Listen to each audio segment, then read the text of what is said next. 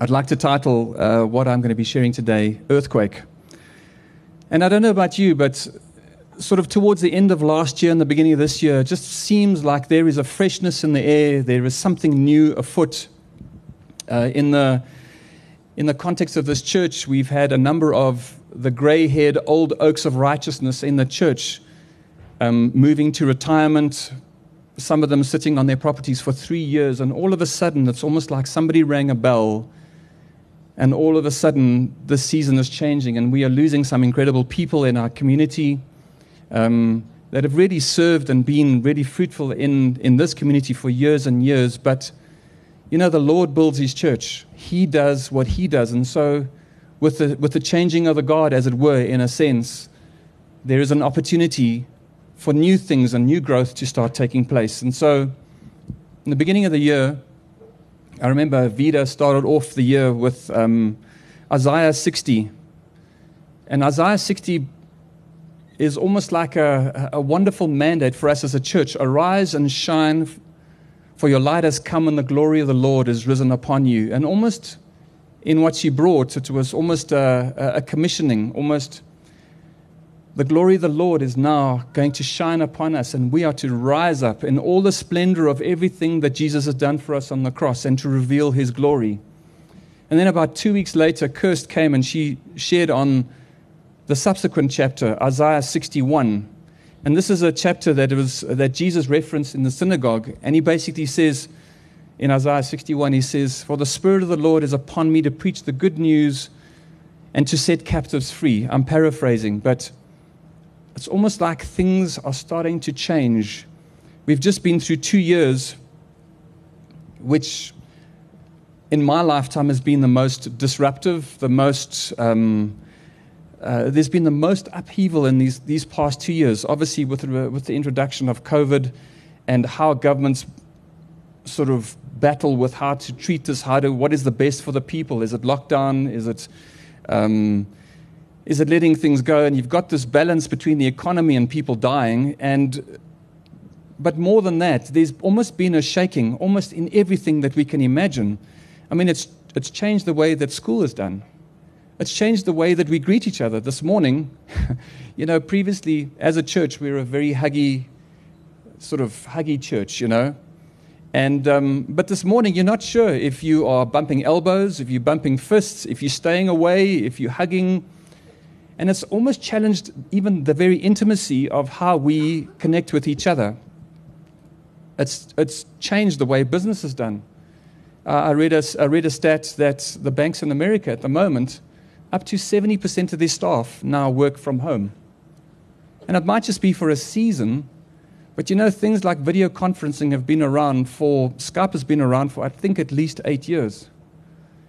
But I remember at the beginning of COVID and the lockdown, I was having a chat to my brother who is in IT in the UK, and he said he heard that there are 2 things that you need in order to change a culture. One is necessity and the other one is urgency. And during this 2 years, we've almost seen things that would have taken years and years and years to take forward just move forward so quickly. A company like Zoom, in 2019, had a market capitalization of $18 billion.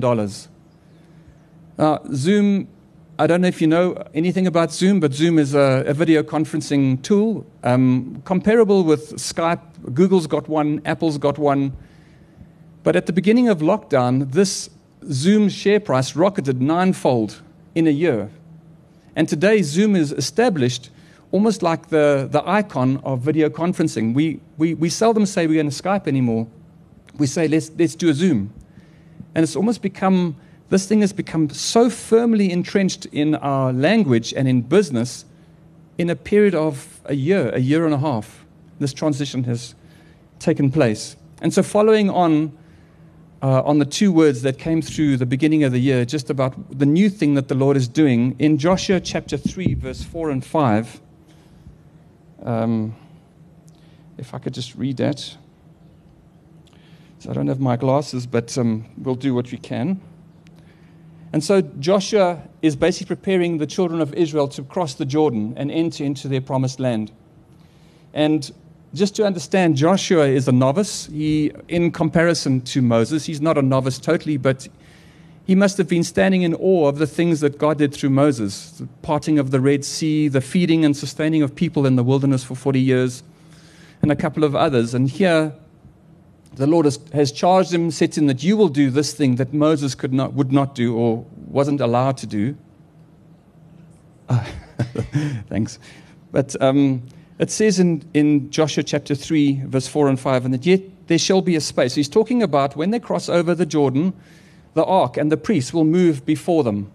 And it says, yet there shall be a space between you and it of about 2,000 cubits by measure. Do not come near it, that they may know the way by which by which you must go, and that you've never passed this way before. And then after that he says, you must sanctify yourself in the Lord because you've never been this way before. And I think it's such a wonderful picture of the new season that the Lord is taking us into. Almost as if the Lord is now calling us not to follow the well-trodden path, the way that we have done things before. This morning, Nick Lamb gave a wonderful testimony of how for a month and a half he had advertised his rental property. I didn't know about this until this morning, but he advertised his rental property on private property for a month and a half, and he got nothing. And that's the logical way of advertising your property. Go into private property or go into a website, put your property out there, and then wait for the tenants to come in. But yet it came through a totally different way. And not just was it a good tenant, but it looks like it's becoming a friend. They're being invited to a wedding. And I would like to put it to you that the new way, so Josh is referring here, allow the ark to lead the way because you don't know the way. We've never been on this way before. And I really believe that this new season is going to be characterized by the Holy Spirit leading us on new ways, not the well-trodden path, not the path that we are used to, not the thing that used to work so well for 10 years, not the normal conventional wisdom, but I believe He's calling us to think out of the box. He's calling us to live out of absolute trust. So in this picture, the Levites would carry the ark, which symbolizes the presence of God. Now, we obviously know with Jesus coming, the presence is no longer out there. The presence is now inside here. And so now, the Holy Spirit, wherever we go, we take the Holy Spirit, and the Holy Spirit can speak to us and say, go here and go here. And I really think it's a challenge for us. If we are to arise and shine in this new season and show the glory of God, we need to be led by the Spirit more so than ever before. I'm not for one moment suggesting that we weren't led by the Spirit, but I believe there's a transition where we almost have to trust, like Nick Lamb. Something just came out of left field. He couldn't have predicted it. He didn't anticipate it. It just happened because the Lord opened that door. So about a month ago, we watched a movie called San Andreas. I don't know if you guys have watched it. It's a movie basically about a big earthquake that happens on the San Andreas Fault. Typical Hollywood movie, fantastic and phenomenal special effects, a little bit thin on the storyline. But it drew me to just go and... I'm not a student in detail. I like headlines, but I do read quite a lot of headlines, so I like the headlines. And I went into just the San Andreas Fault, and the San Andreas Fault actually is it's a fault line where there are two tectonic plates, or two portions of the Earth's crust, that are slowly moving past each other at a rate of around about 30 millimeters a year. So they call that the slip rate. And that fault line actually extends all the way down past South America, Chile, Peru. And what happens is every year these two crusts move in relation to each other, about 30 mils. And as a result, there is a large earthquake sort of every 40 to 50 years, because over 40 and 50 years, with these two plates passing each other, there is tension buildup in this fault line of about 1.2 to 1.5 meters. So that when this immense energy is released, these plates shift in relation to each other by up to 1.5 meters. And, you know, the thing is, if these plates were totally smooth, let's just say, for instance, there was grease in between, then there would never be an earthquake because there was no friction. And it would just gently slide. Every year it would move its 30 millimeters or its 40 millimeters. and adjust, but it doesn't because there is friction. And so I remember about 2 years ago, about 2 years ago, I listened to a preach by a guy by the name of Chris Vallotton. Some of you might know him. And he was speaking about epoch moments. A dictionary definition of an epoch moment is the definitive start of a new season, a definitive start of a new era. Something significant happens on that moment. And he went on to explain that often what happens in these epoch moments is, you might have heard somebody say that the Lord takes a long time to do something suddenly. And the parallel that he was drawing is he was saying that, in these epoch moments, suddenly there's a transition that happens so quickly you would never have expected it because it happened so quickly, and that nothing that went before would have made you believe that this was possible. And the Bible is full of epoch moments. I think the most important one for all of us is, so depending on your theology, the earth is either thousands or millions of years old. But the earth needed to be aligned. And at the birth of Jesus, in the space of 33 years, and in the context of everything before that, it is but a second or a brief moment. And so in those 33 years, he undid everything that was wrong before. He made a way for you and I to come before him. There's no distance, there's no ark. It's not God's presence outside, but it's God's presence inside. And so in that moment, 33 years, but he had 3 years of ministry and 3 days. And in 3 days after the cross, everything was won back. So even on a personal, on an individual level, there are a couple of stories of epoch moments. There's Joseph at the age of 16, who is sold into slavery. And this notwithstanding that he received a dream from God that the sun and the moon and the stars would bow down to him. But for the next 14 years, he is falsely accused, he is sold into slavery, he is put in jail.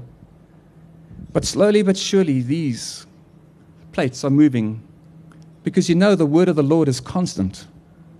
In Matthew 18, Jesus says to the Pharisees, he says, not one jot or tittle, not the most insignificant thing about God's law will be undone. Everything will be fulfilled. And at that time, he was referring to the law of Moses, the very strict this, that, do this, don't do this. But in the New Testament context, we have the law of God written on our hearts. And in the New Testament context, I believe this is every promise that he has made. Everything that he has spoken to you about your future, everything that he has spoken to this church about its future, everything that he has spoken about the universal bride, everything will be done.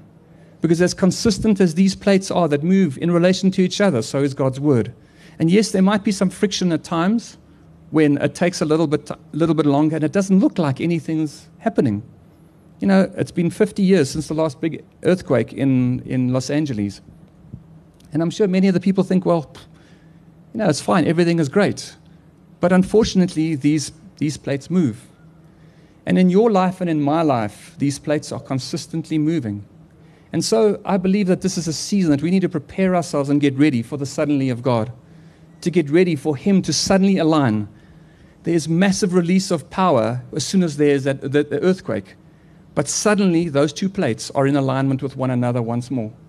And this is the tension that we often walk through as believers, as those that have him in our hearts, is that sometimes it looks like there's a delay. Why is it taking 40 or 50 years? So for Joseph, why did it take 14 years? For Abraham, it was 25 years after he was told that he would have a son and that he would have as many descendants as the stars in the sky. 25 years later, that dream was fulfilled. In the life of David, a 16-year-old boy, a shepherd boy, diligently looking after children, is anointed as king, as the next king of Israel. He then has a massive victory, slaying Goliath, and he is the toast of Israel. But what happens then next? 14 years, an unrighteous king tries to kill him. But again, as was the case of Joseph, as soon everything was moving, the promise was true, the dream was true, and it would happen as sure, because our Lord is faithful. And so, overnight, Joseph was moved from prison to the right hand of the most powerful man in the world at the time. So I love revivals. In the modern context, modern era, I suppose the most important revival is Azusa Street, which incidentally is in Los Angeles, also on this fault. And again, if I look at history just since then, and it depends on what your definition of a revival is. Your definition of a revival could be a lot of people coming to the kingdom and giving their lives to Jesus, or it could be, some have called it an awakening, where there's a spiritual awakening, or it could be categorized by signs and wonders, much like Azusa Street was. Azusa Street had all of these three things.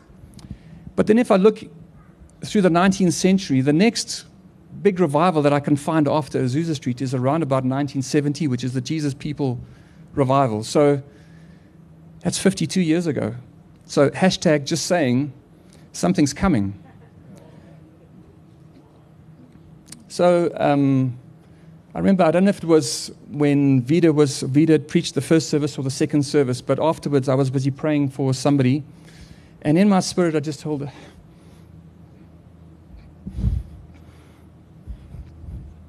I heard a shofar.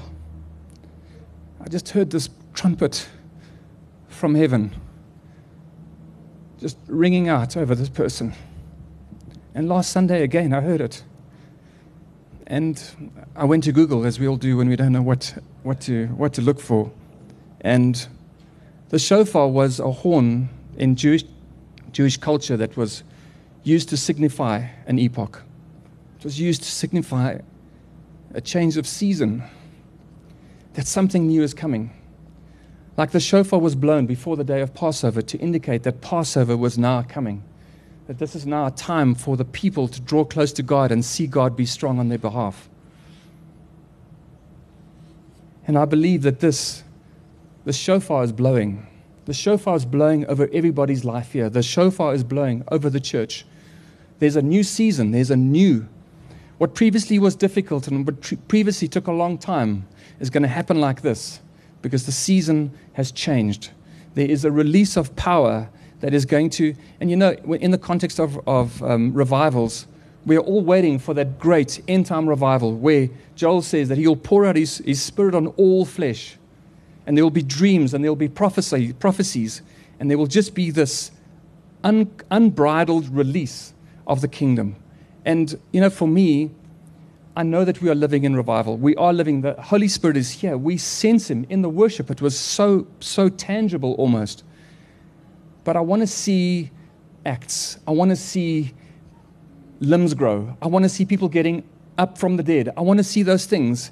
And that is your inheritance and my inheritance. I want to see people come into the kingdom. The Bible says that the fields are white unto harvest.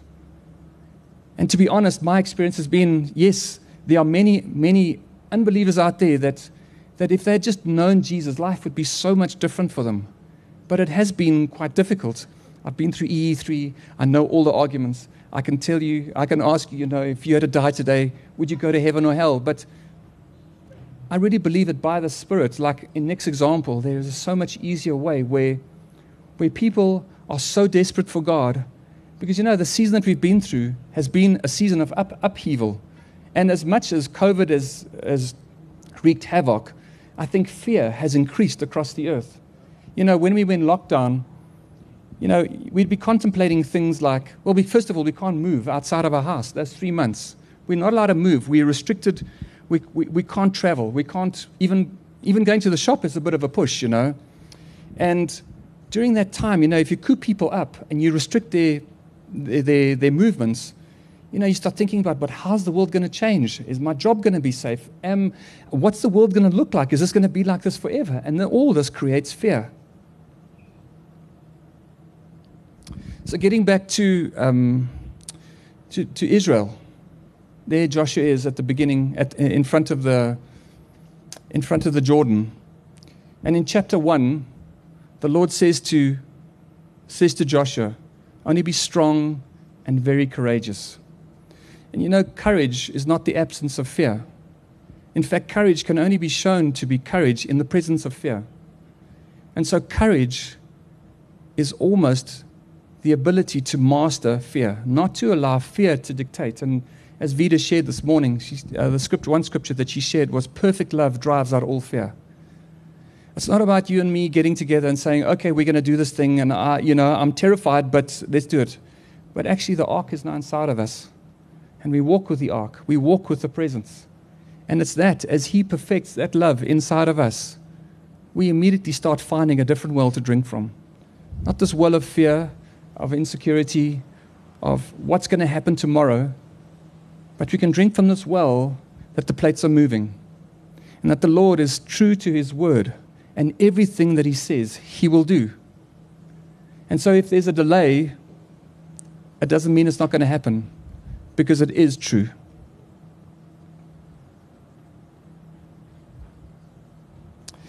So I would like to just end off with a story about a story of Horton the elephant. Now, for those of you that are parents, you'll be well versed in the books of Dr. Seuss. And I love Horton because Horton is a big clumsy elephant. He's innocent, he's gullible, but he's faithful. And so the story of Horton and Maisie the lazy bird.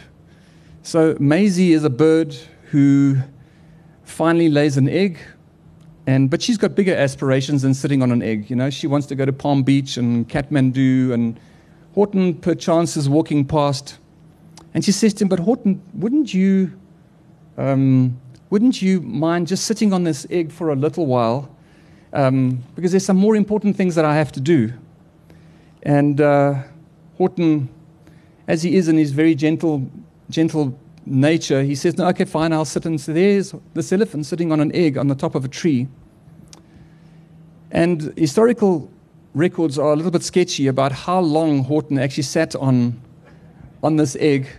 But from my understanding, it's at least 4 seasons. So he was there for at least a year. There was wind, and there was snow, and there were hunters that came to look for him. But Horton sat on this egg because an elephant is faithful 100%. And he says this over and over again. He just sits on this egg. He just sits on this egg. No matter what happens, he sits on this egg. Much like I think many people in here this morning, you've been sitting on an egg. The Lord has given you a word. The Lord has given you a promise. Elaine, I'm overjoyed to see your book being published. Not because I'm on the cover, but but I believe it's like you've been sitting on this egg for a long time. I think many people across here, if I had to speak to you, you've been sitting on this egg for a long time, and you've been faithful, and you haven't given up. And yes, maybe it has been difficult. Maybe there have been times where we get weary and where we get despondent and we think, well, is this ever going to happen? But Horton was faithful 100%. And he sat on this egg, and he sat on this egg, and finally, one day, the egg cracked. And out of the egg did not come a bird, but came, I suppose, a supernatural being called an ellerbird. Well, I call it an ellerbird. It's half elephant, half bird. Something that the world had never seen before. And the Holy Spirit partners with us. He labors with us to bring the kingdom into the earth. If you look at how he partnered with Mary, the angel appeared to Mary and said, the Holy Spirit's going to overshadow you, and you're going to give birth to the Son of God. And she said, as you have said, so be it to me. Now, we're not going to give birth to Jesus. That one's done. But the promises that God has given to you are going to be supernatural, like this ellerbird. It's going to be something that is unique to only you, because, we are all intricate parts of the same body.